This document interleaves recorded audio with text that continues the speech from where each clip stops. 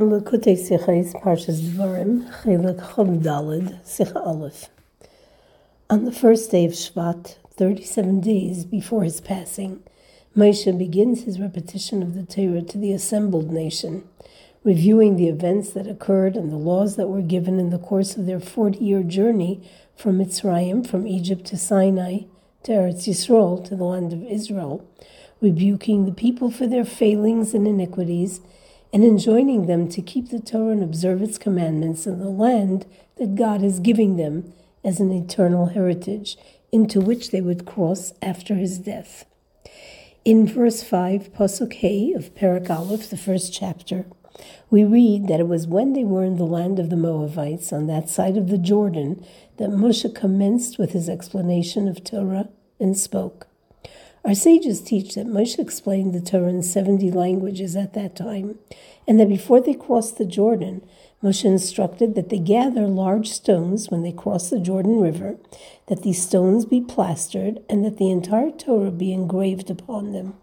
Be'er Hetev, the verse says very clearly, which Rashi explains to mean in 70 languages, basing his explanation on a Gemara in the Tractate of Sota. In the Tractate of Sofrim, in the first chapter, the Mishnah teaches of 5 elders who were to translate the entire Torah into Greek at the demand of King Talmai, and that the day that they did this was as difficult and as ominous as the day that the golden calf was made, for the Torah cannot be accurately translated. But if Moshe himself had explained the Torah into 70 languages, and then it was inscribed onto the tablets in 70 languages, as per Moshe's instruction, there must be value and purpose in translating the Torah. How then was its translation into Greek an ominous day and a tragic event? Even more difficult to understand is why. Why couldn't the Torah be accurately translated when the King Talmai called for its translation? In fact, this event is recorded in several sources in the Talmud as having occurred with 70 sages, with 72 sages, each time noting the difficulty of the event, if it had already been translated into all 70 universal languages by Moshe. We can say perhaps it was particularly difficult to translate into Greek, because first of all, the 70 languages into which it had already been translated included the language of Greek. And secondly, the reason the Talmud states for why it was such a tragic and ominous day is that the Torah cannot be translated with great accuracy, which would actually impact all 70 languages and not just Greek.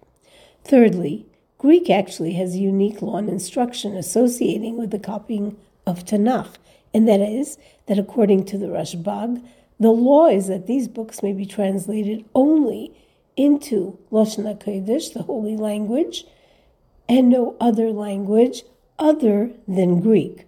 Fourth of all, in the Jerusalem Talmud, in the Tractate of Megillah, we learn that after investigation and attempt, it was found that the Torah could not be accurately translated into any other language other than Greek. The strangest issue is that in the Tractate of Sofrim, where this statement is made regarding the ominous day of the translation of the Torah by the 5 elders into Greek, it's described as a day as ominous for the Jewish nation as the day that the golden calf was made, which was indeed a horribly tragic day. But how can we say that? That the fact that the Torah could not be accurately translated was as ominous and tragic as the day and the event of making the golden calf? Where else do we see this description in the Talmud, like the day that the calf was made? In the Tractate of Shabbos, on a day when the 2 schools of Hillel and Shammai joined, which was a very rare occasion, as the school of Shammai sat in Jerusalem and the school of Hillel sat for the most part in the attic of Beit Gadya in Jericho, and the emergency measures enacted by the various rulers at their time made it difficult for the 2 academies to meet, to discuss their disagreements, and to reach compromises. On this day, when they did manage to gather together in the attic of Hananiah ben Chizkiah ben Gurion in Jerusalem, and there, by majority vote, they ruled on the laws that were subject to dispute between them, the Mishnah in the Tractate of Shabbos records the 18 laws which were decreed and enacted on that day. But it was not a peaceful day, as the school of Hillel normally outnumbered the school of Shammai, owing to the fact that their academic standards for students were less elitist and thus was a more popular academy. However, the school of Shammai insisted with great vehemence and even violence that the vote on the halacha would be open only to those students of the school of Hillel who were acceptable to them. The students of the school of Shammai stood waiting for them below, threatening to kill the students of the school of Hillel. It is taught 6 of them went up, the rest confronted them with swords and spears, and 18 matters were decreed. Concerning 18, they were the majority, and concerning 18, they were divided. And the Talmud Bavli recounts the events as follows. They wedged a sword in the Beis Medrash and said, "Whoever enters, enters, but no one will leave."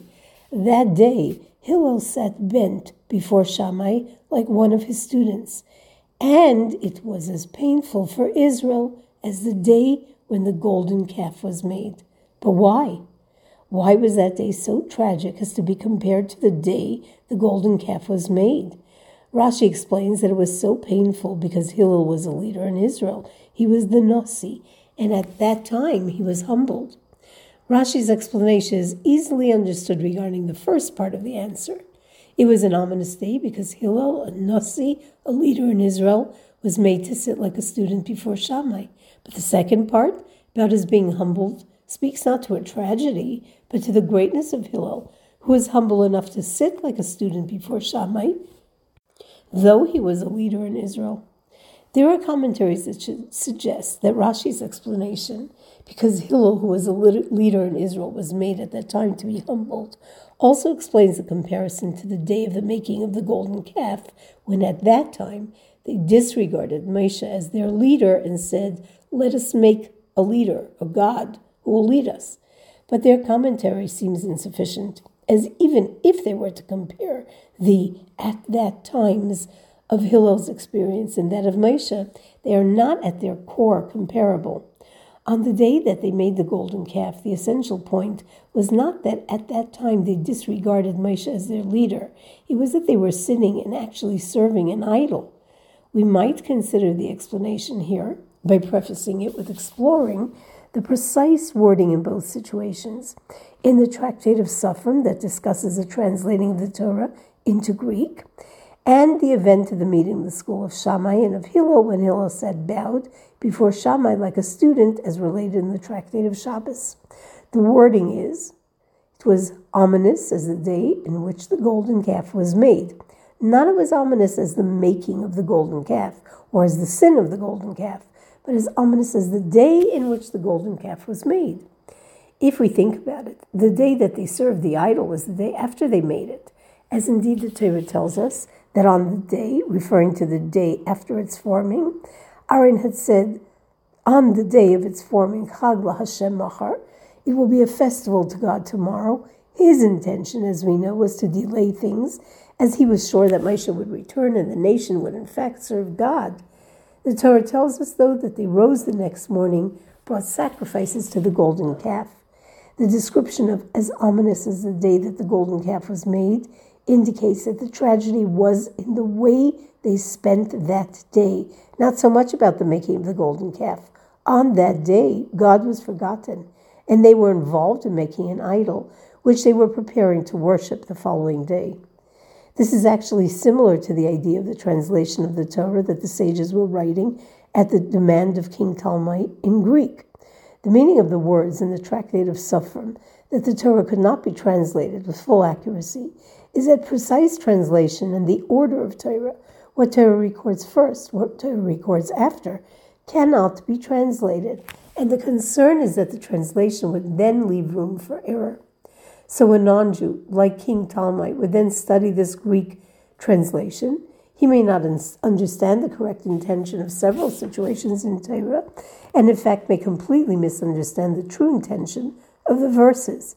It was for this reason that when Ptolemy asked the 72 elders to translate the Torah into Greek, God placed counsel into the minds of them all, and they were of one mind, and all made the same 13 adjustments in their translations. This is how the ominous event of the day that made the golden calf that they made the golden calf compares in the Tractate of Sufrim. Just as the day on which they made the golden calf was an ominous day, because it was the day before they would actually sin and serve the idol, so it was on the day that the Torah was translated into Greek, as this could eventually cause misinterpretations of Torah, and worse, misinterpretations that were the exact opposite of Torah's intention. Similarly, the day that Hillel said bent before Shammai like a student, the fact that the law was decided as the school of Shammai was not that ominous, as at the end, Hillel was silent in the face of Shammai's rulings and didn't take up argument. In other words, the halacha was made clear, but the challenge lay in that the law of Beis Shammai might have prevailed for future generations, and the law is meant to be according to the school of Hillel. When the school of Shammai disagrees with the law of the school of Hillel, it is not regarded in the Mishnah. This then can be said to be Rashi's intention when he says it was ominous as the day that they made the golden calf, because Hillel was a leader in Israel, and he was made humble. Rashi explains the difficulty here, saying that there were actually two reasons. That these were actually the two reasons why the law was determined according to the decision of the school of Hillel. He was a leader among his people, and he was humble. In general, the one who determines Jewish law is the Nasi, the leader of the people, as opposed to the Av Beis Din, the head of the Jewish court. In this case, where the law was determined according to the school of Shammai, Shammai was only the Av Beis Din, the head of the Jewish court. And the law was determined according to the school of Hillel because of his modesty, as we learn in the Talmud in the Tractate of Eruvin. Mipnei ma zochu Beis Hillel l'kboya halacha k'moisam, mipnei sheneichin va'aluvin hayu. The house of Hillel were pleasant and humble, and thus the halacha was determined according to Hillel's teachings. So we've explained how the day of making the golden calf, which would lead to the nation sinning and serving an idol, was like the experience of translating the Torah into Greek, which could lead to detrimental misinterpretations of Torah, and like the experience of Hillel sitting bent before the school of Shammai could lead to the error of following the determinations of the house of Shammai into future generations. However, Torah is very precise, and therefore the words, the day upon which the golden calf was made, cannot just be seen for what might come next, but need to be understood in the absolute sense of that very day and the sin of the golden calf itself.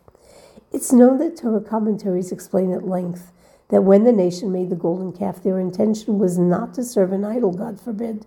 They were just looking for a leader who could replace Moshe, who had brought them out of Egypt, but now had not returned, and they were afraid they had been abandoned. They weren't trying to replace God. They wanted someone or something to serve as a go-between between them and God, as God himself had seemingly so established, as was Moshe who mediated between them and God, who had brought them up out of Egypt, and not God directly. The nation misunderstood a very fundamental idea in the manifestation of the divine presence. In order for a Jew in this world to connect with God and to serve God with the entire strength of his soul, with his intellect, and with his emotions, God's presence must be manifest, so to speak, in this world for him. Manifest to the extent that a Jew has a sense of knowing that God's presence exists, and knowing beyond the experience of faith that God's presence is absolutely manifest in this world in its core essential form. Godliness is revealed to one who is an ish, a man in this world below, a soul and a body, enclosed in this wondrous union of knowing God to the extent, regarding Moshe, for example, who is called an ish ha'elekim, a man whose self-definition was God. And then their thinking was that in order for godliness to be drawn down into this world and resonant in this world of physicality, into all realms of the physical, it needs to be drawn into something that is lower yet than man, and in that way, the world will be truly impacted. Somewhat like indeed, a little later on, God said, "Make me a mikdash, a sanctuary. I will dwell among them." And the sanctuary was made of physical materials, of silver, of gold, surely lower than man, lower even than the animal, of the world of organic materials. And the main part of the Mishkan was the Aron, the ark, upon which stood 2 kruvim, the childlike angelic figures where God allowed his presence to dwell, communicating with our nation from between these 2 cherubs on the Ark of Witness, on the Aron. This seems to be the accepted understanding in the Midrash, that the sin of the golden calf was a direct result of what the nation witnessed when God descended onto the mountain at Sinai. They witnessed the Merkava, the holy chariot, and they selected one of the images, the face of the ox. They were looking for a physical image of this world to match the supernal image of the Merkava. Thus, aware of their error, even after they made the golden calf before they worshipped it, Aaron said, "It's a festive day to God tomorrow," thinking that something of great value can come of this, the revelation upon Moshe's return, that the golden calf had absolutely no reality, and factually, had Satan not agitated and woken them early to sin, they would indeed have all agreed to burn the golden calf upon Moshe's return, and it would not have been a situation of idol worship. The oneness of God would have been highlighted with even greater intensity, and it would have been clear that Einoid Milvado, there's nothing but God, and that if there is an intermediary between a Jew and God, it can be none other than a Moshe, who is an intermediary who only serves to bond God to the Jew, and the Jew to his Creator, chosen by God to be his messenger to the nation of Israel. What unfortunately resulted, however, was that many sinned with the golden calf, worshipping an idol the morning after it was made, completely negating the oneness of God. This was the tragedy on this day that the golden calf was made, not the day they worshipped it.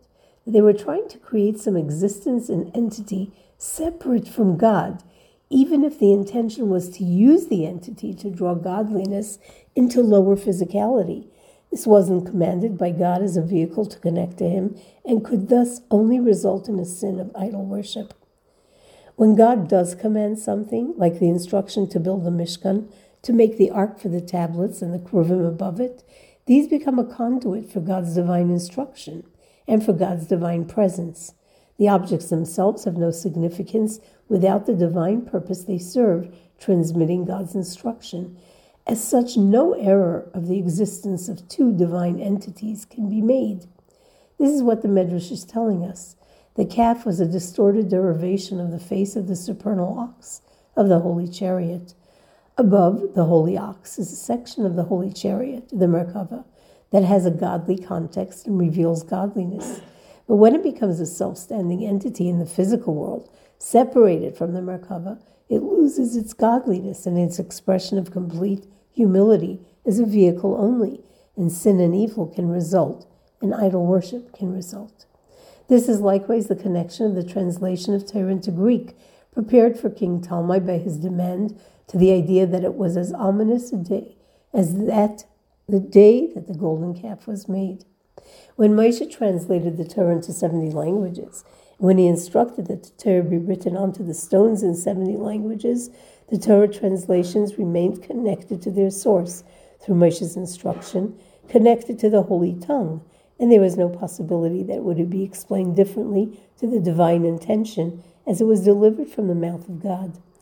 But the translation by the demand of Talmai, not by God's instruction, into Greek, carried the possibility of a negative result, where instead of learning the godly intention of divine oneness, the words Bereshit bara Elokim would be translated as 2 entities, one that created another. Similarly, other verses would be translated in order to make them work in the Greek language, and could become completely misconstrued and distorted away from their holy intention and negating the oneness of God. Just as this distortion occurred with the making of the golden calf, and more subtly in the translating of the Torah into Greek for Talmai, even more subtly this occurred in the study of Torah itself, in the differing opinions between the schools of Shammai and Hillel. It's known that the school of Shammai, and that Shammai himself was rooted in the energy of judgment, of Gvura, and that the house of Hillel, and Hillel himself, was of the energy and the quality of chesed, kindness and compassion. Thus the law of Beis Shammai leaned towards harsher judgment, and the law of Hillel towards lenient judgment. The difference between harsh judgment and leniency, kindness and compassion, is as the Medrash describes these two qualities back in Bereshit. When God wanted to create the world, he consulted with the angels and with the attributes. And kindness was of the opinion to create man, for man would be kind to others. And truth, representing restraint and judgment, opined not to create man, as man would speak falsehoods. So according to Gevura, this world should not exist, which is a completely different opposition to the attribute of compassion. After the world was created, restraint emerged as the humbling and the fragmentation of this world, and the characteristic of kindness as the opposite, the quality that draws godliness into this world. This gives us deeper insight into the difference between the quality of restraint and the quality of benevolence. The quality of judgment creates a false narrative of a world that is self-preserving, that functions independent of God, that hides godliness, and therefore the world requires humbling and fragmentation. On the other hand, the quality of kindness and the effluence of godliness that flows to the world through it resounds with the opposite narrative of a world that can be in unison with the divine, and it's thus through the world that one accomplishes a revelation of the godliness in the world. When there are two possibilities in determining Jewish law, whether to be more stringent or to be more lenient, the school of Shammai is always more stringent, taking the position of separating oneself from the world as opposed to working within it. The school of Hillel is more lenient, always taking the position that one can refine and purify one's portion in this world. When you chunk this down even further, this tells us that the position of judgment can suggest two entities in existence, and one needs to go to war against the physical entity of this world, as it doesn't unite with godliness. Again, the attribute of kindness and compassion only speaks to the singular unity of absolute godliness. Therein lies the comparison, the Mishnaic teaching, comparing the difficulty of the day Hillel sat before Shammai, like one of his disciples, to how difficult the day of the making of the golden calf. On this day, when Hillel sat bowed before Shammai, halacha, the law, was determined like the house of Shammai, which meant that the attribute of judgment overwhelmed the attribute of kindness and compassion. The fear was that this would continue into future generations. This level of judgment would then create space for this ultimate position of two entities. These, however, turned out to be speculative concerns. There was a fear that the law would continue to be determined in the vein of judgment, and there was a concern that the Torah interpreted by Talmai's instruction into Greek would lead to misrepresentations of what God's actual intention is in Torah. But in fact, neither of these things occurred. And they were not like the day of the making of the golden calf, which led to the idol worship on the following day. In fact, just as Aaron declared on the day that the golden calf was made, that the next day would be a festival to God, which literally meant that with Moshe's return, the renewed awareness of one God would have led to destroying the golden calf and the renewed worship of God. That is actually what happened with the translation of the Torah into Greek, when the 72 elders translated the Torah at, as some sages suggest, the first Talmai's demand, and they changed several things, beginning with a translation that offers the first words of Torah, Bereshit bara Elokim, in the beginning God created, into the Greek, Elokim bara Bereshit, it was God who created the beginning, bringing the unity of God's oneness, as Torah teaches it, not only to the non-Jew, but it also became law that the only language which one may translate the book of Tanakh into is Greek, into the clear and complete version, refined, of the Greek language. We can similarly say that regarding the day Hillel sat bowed before Shammai like a disciple, not only did Jewish law not become determined into the future in the spirit of judgment and stringency, but this event actually also impacted Shammai himself and brought him a spirit of humility, and it's likely why there are several instances when the school of Shammai is lenient in their opinions. The words of our holy sages live and exist forever, particularly those words that are in Torah, which is eternal. This would then mean that the words of Aaron uttered on the day that the golden calf was made, which was the day before the 17th of Tammuz, that tomorrow is a festival for God, will most certainly be fulfilled, As the Arizal teaches regarding these words, a secret is alluded to here, and in the future the Arizal continues to say, God will transform the day of the 17th of Tammuz into a festival, and we will see that it is a festive day to God tomorrow, the tomorrow of the future. This festival emerges from the tshuva, the repentance of the Jewish nation, for making the golden calf, which in the future will emerge to reveal the unity of God, even in regards to the Shalosh Klippas HaTmeis, the three currently irredeemable levels of impurity, which will then be redeemed and transformed to good, becoming elevated to holiness, and to their ultimate purpose and fulfillment.